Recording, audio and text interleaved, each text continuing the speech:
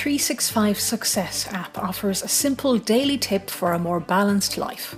365 Success is a one-year plan over 6 levels where a new tip is displayed each day. The people behind 365 Success are academic and creative life hackers Dr. Nisha O'Reilly, Dr. Graham Hughes and Marie O'Riordan. Discover 365 Success, available now in the App Store. Hello and welcome to episode 6 of Purple Psychology. I'm Marie O'Riordan. And thank you. Because of you, this podcast has reached number 1 on several podcast charts and is now being listened to in 19 countries on 5 continents. And we have questions that came in from Europe and the United States this week, and they related to the word purple. So Dr. Nisha O'Reilly joins me. You're welcome, Nisha. Hello, thank you. The questions were in Europe and America. So there's purplelearning.ie, your website. There's Purple Success, that was written about in the media. And there's now Purple Psychology. So what's the significance of purple is the question. Okay, so when I set up my projects, when I interviewed people, I was looking for 3 elements and I based those on the 3 primary colours, red, blue and yellow. So I was looking at personality, potential and aptitudes. And what I was trying to worry about creating in people were the 3 secondary colours, which were orange, green and purple. So orange being confidence. So my homework club project was orange in colour. So it was all about creating confidence in students. The confidence club is green because the environment changed and I was conscious of working within people's home environment. And that also went into the workplace environment as well. And purple was the overall methods. And the reason for that is that if you put red and blue together, you get purple. So if you put people's personalities together and their potential, you get purple. And what I always say to people is that you could have a fantastic personality, you could have brilliant aptitudes, you could be reasonably confident, but if you can't express yourself, it doesn't matter that you have all of those things. So for me, the most important element in all of our projects is expression, which is the colour purple. Thank you for a concise explanation, and colour is very important. Yes, as you know, colour is massive to me. I have a huge selection of coloured markers. I have a massive box of the most colours that you can possibly have in a marker set. All of the methods that I develop, I think in colour. I plan everything out in colour. It's a huge part of how I think. Is this because you're very visual? It's part of it, but I think it was some of my own coping strategies. Even as a student, I had a whole colour-coded system in order to help me to remember things. So part of it is that, but I actually do think in colour. And was I drawn to a podcast because I'm profoundly auditory? I expect so, yes. You never shut up. This is true. Moving on with episode 6, let's delve into productivity in the workplace, big buzzword at the moment. Yes, it's funny, like, you know, I suppose you read a huge amount, so we're very conscious of the trends that are out there. And it's something that I'd only been thinking about this week. One of the fascinating parts for me is that this episode is going to be a little bit more about our older clients. I'm not really going to go any younger than master's students because we've done a lot on younger people recently. So for our older clients, what's really brilliant is that they actually manage to achieve far more in shorter times, but they also work for quite intense periods. And there is growing pains with all of the companies that we work with, in the sense that, you know, you do still get out what you invest. So it's not that like we waltz in and tell people, oh, it's all right, you know, take your foot off the pedal. People quite often after they work with us are really focused and work very, very hard to not only to grow their company, but to go back from very difficult places. As you will know. We've walked into companies that are on the verge of closure so many times here and abroad. It's amazing, the turnarounds. You're not only trying to grow your business, you're also playing catch up on quite a few years in some cases. But what's interesting is that we insist on a life-work balance. And so they have a better standard of life overall. We have had their partners and their wives come in and thank us for having their husband back in every sense, you know, where the person that they married has come back because all the worry and the strain is gone. And they're having a better balance to their lives. But they're also actually working harder. And being incredibly focused and targeted and demanding on themselves. And they do set monthly milestones to achieve, and very high milestones, which they overachieve. Work-life balance being a huge trend again. Yes, but I said I wasn't going to mention younger people, but actually I am.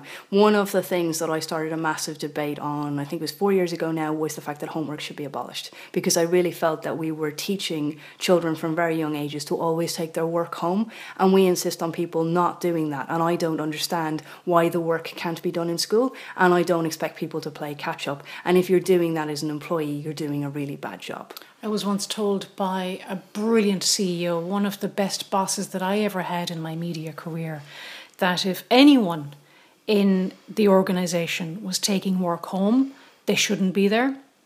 Yes, if it's been set up well, it shouldn't happen. And this is one of the really important lessons to learn how to compartmentalise your life, but also how to work very effectively and how to work for you. So, for instance, what I always say to master's students and to dissertation students, your PhD is not written sitting in front of a computer. You need to have a very clear understanding of what you're trying to do. You need to have a plan. You need to have goals. You need to have a time frame to do it in. You need results to talk about. You need to know what you're talking about. You need to talk about how you did it. And you need to go away and think about all of that. And that might be running around the sports pitch that you do it, or going for a walk, or sitting down and mapping out an entire vision board of what your thesis is going to look like. But you are not going to sit down at a computer and type out your thesis. So what's the creativity of invention for a doctorate? Because you have to do something that's never been done before in the history of your area. The key is that you don't sit down and sit down at a computer and think with a blank page that I'm going to start writing today and I'm going to write X amounts of a couple of hundred words or a couple of thousand words and I'm going to do that every day. The key is that before you sat down at that computer, you already have to know what those 200 words are and what they look like. And you need to have done that in a way that best suits you, and you need to have planned it out and understood it and know exactly what you're doing and what you're describing. You can't sit down at a computer and tap that out.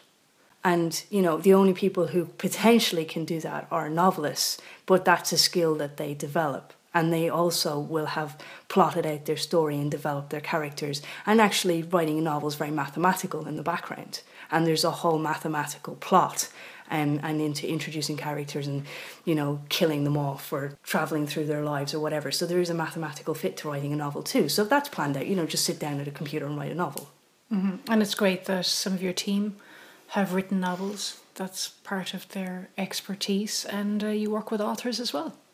Yes, we have worked with authors and one of it is like it can be very daunting because several people that we've worked with wouldn't consider themselves to have brilliant literacy skills, but that doesn't mean you can't write a novel if you've worked out your way to do it. That brings me to ownership of your work then. Yes, I keep saying this when we work with people, right? For most therapy or learning or rehabilitation or whatever it is, when someone else has a plan that they want you to fit into, right?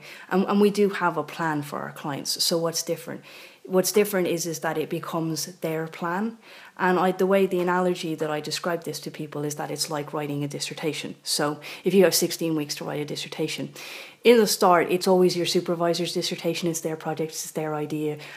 You go along and you very timidly ask them questions and you feel hugely intimidated and you feel like the stupidest person in the room. And then this magic thing happens about week 10 when you're writing a dissertation of 16 weeks where you walk in and you suddenly are an authority on your subject and you know more than your supervisor and it has become your project.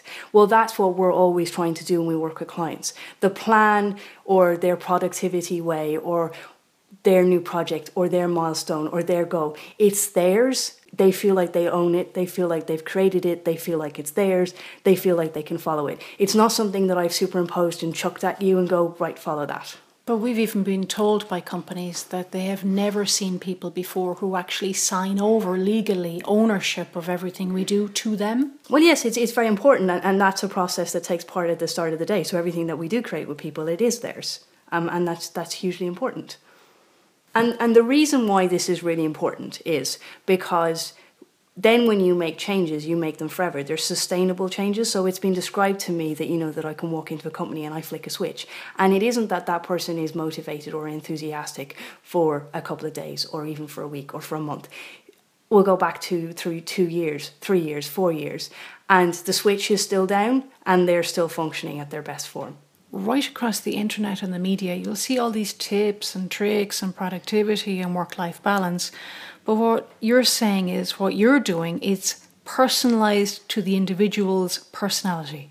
Yes, it's what they need and what they have to have. And that's the whole point of it. There's no point having generic productivity tips. That doesn't work for anybody. Do you do anything generic? No. I can't think of anything. So what are the implications when you have a large company and a huge amount of clients when it comes to not being generic and individualized and personality?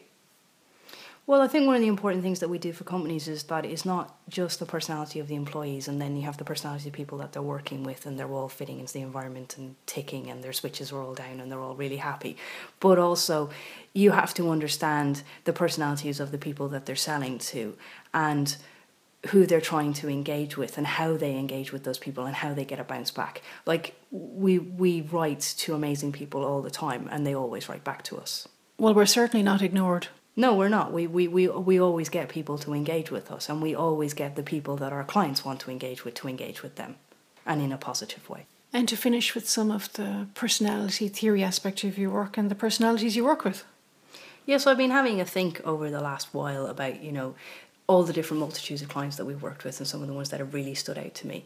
So, there's one group of people, and it's almost like a massive eureka moment when we explain to them who they are, and because they've met people with bits of them that they identify with, but they've never met anybody completely like them, and it's literally like eureka. There's a whole group of people, and it's like as if they feel as if they weren't born with the instruction manual for life. They kind of feel like it was left out of the box, and that they've never understood themselves. And what's worse is they feel like everyone else has an instruction manual. I wish we did.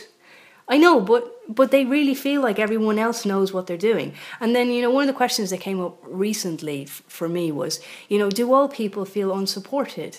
And I think the answer is possibly yes, because I think there's a group of personalities who, for better or worse, they're quite selfish, and they don't tend to support other people, and the world tends to revolve around them, and they don't really notice what's happening for other people. And then there's a group of people who always give out far more than they get back. Like, there's quite a lot of personalities who do that, who are actually quite attentive to other people. And I think they always feel a little bit let down that other people don't notice when they need help, because they always notice when everybody else. And that can even be simple things, like there'll always be the people who remember your birthday, and nobody remembers theirs. And I remember going to a show a few years ago where they asked a bunch of actors every day, what happened for you today? What did you learn today? I went to that show. That was amazing. But the one universal theme that came out of it was that everybody felt unsupported. They all did. And that's quite shocking. It's quite shocking in mankind that we all feel unsupported. That is episode 6 of Purple Psychology. I'm Marie O'Riordan. Thank you so much for joining us. Nisha, have a great time out there working with people until episode 7 comes around. I will. 365 Success app offers a simple daily tip for a more balanced life.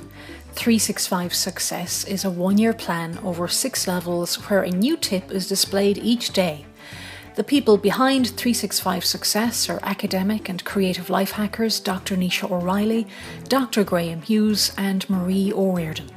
Discover 365 Success, available now in the App Store.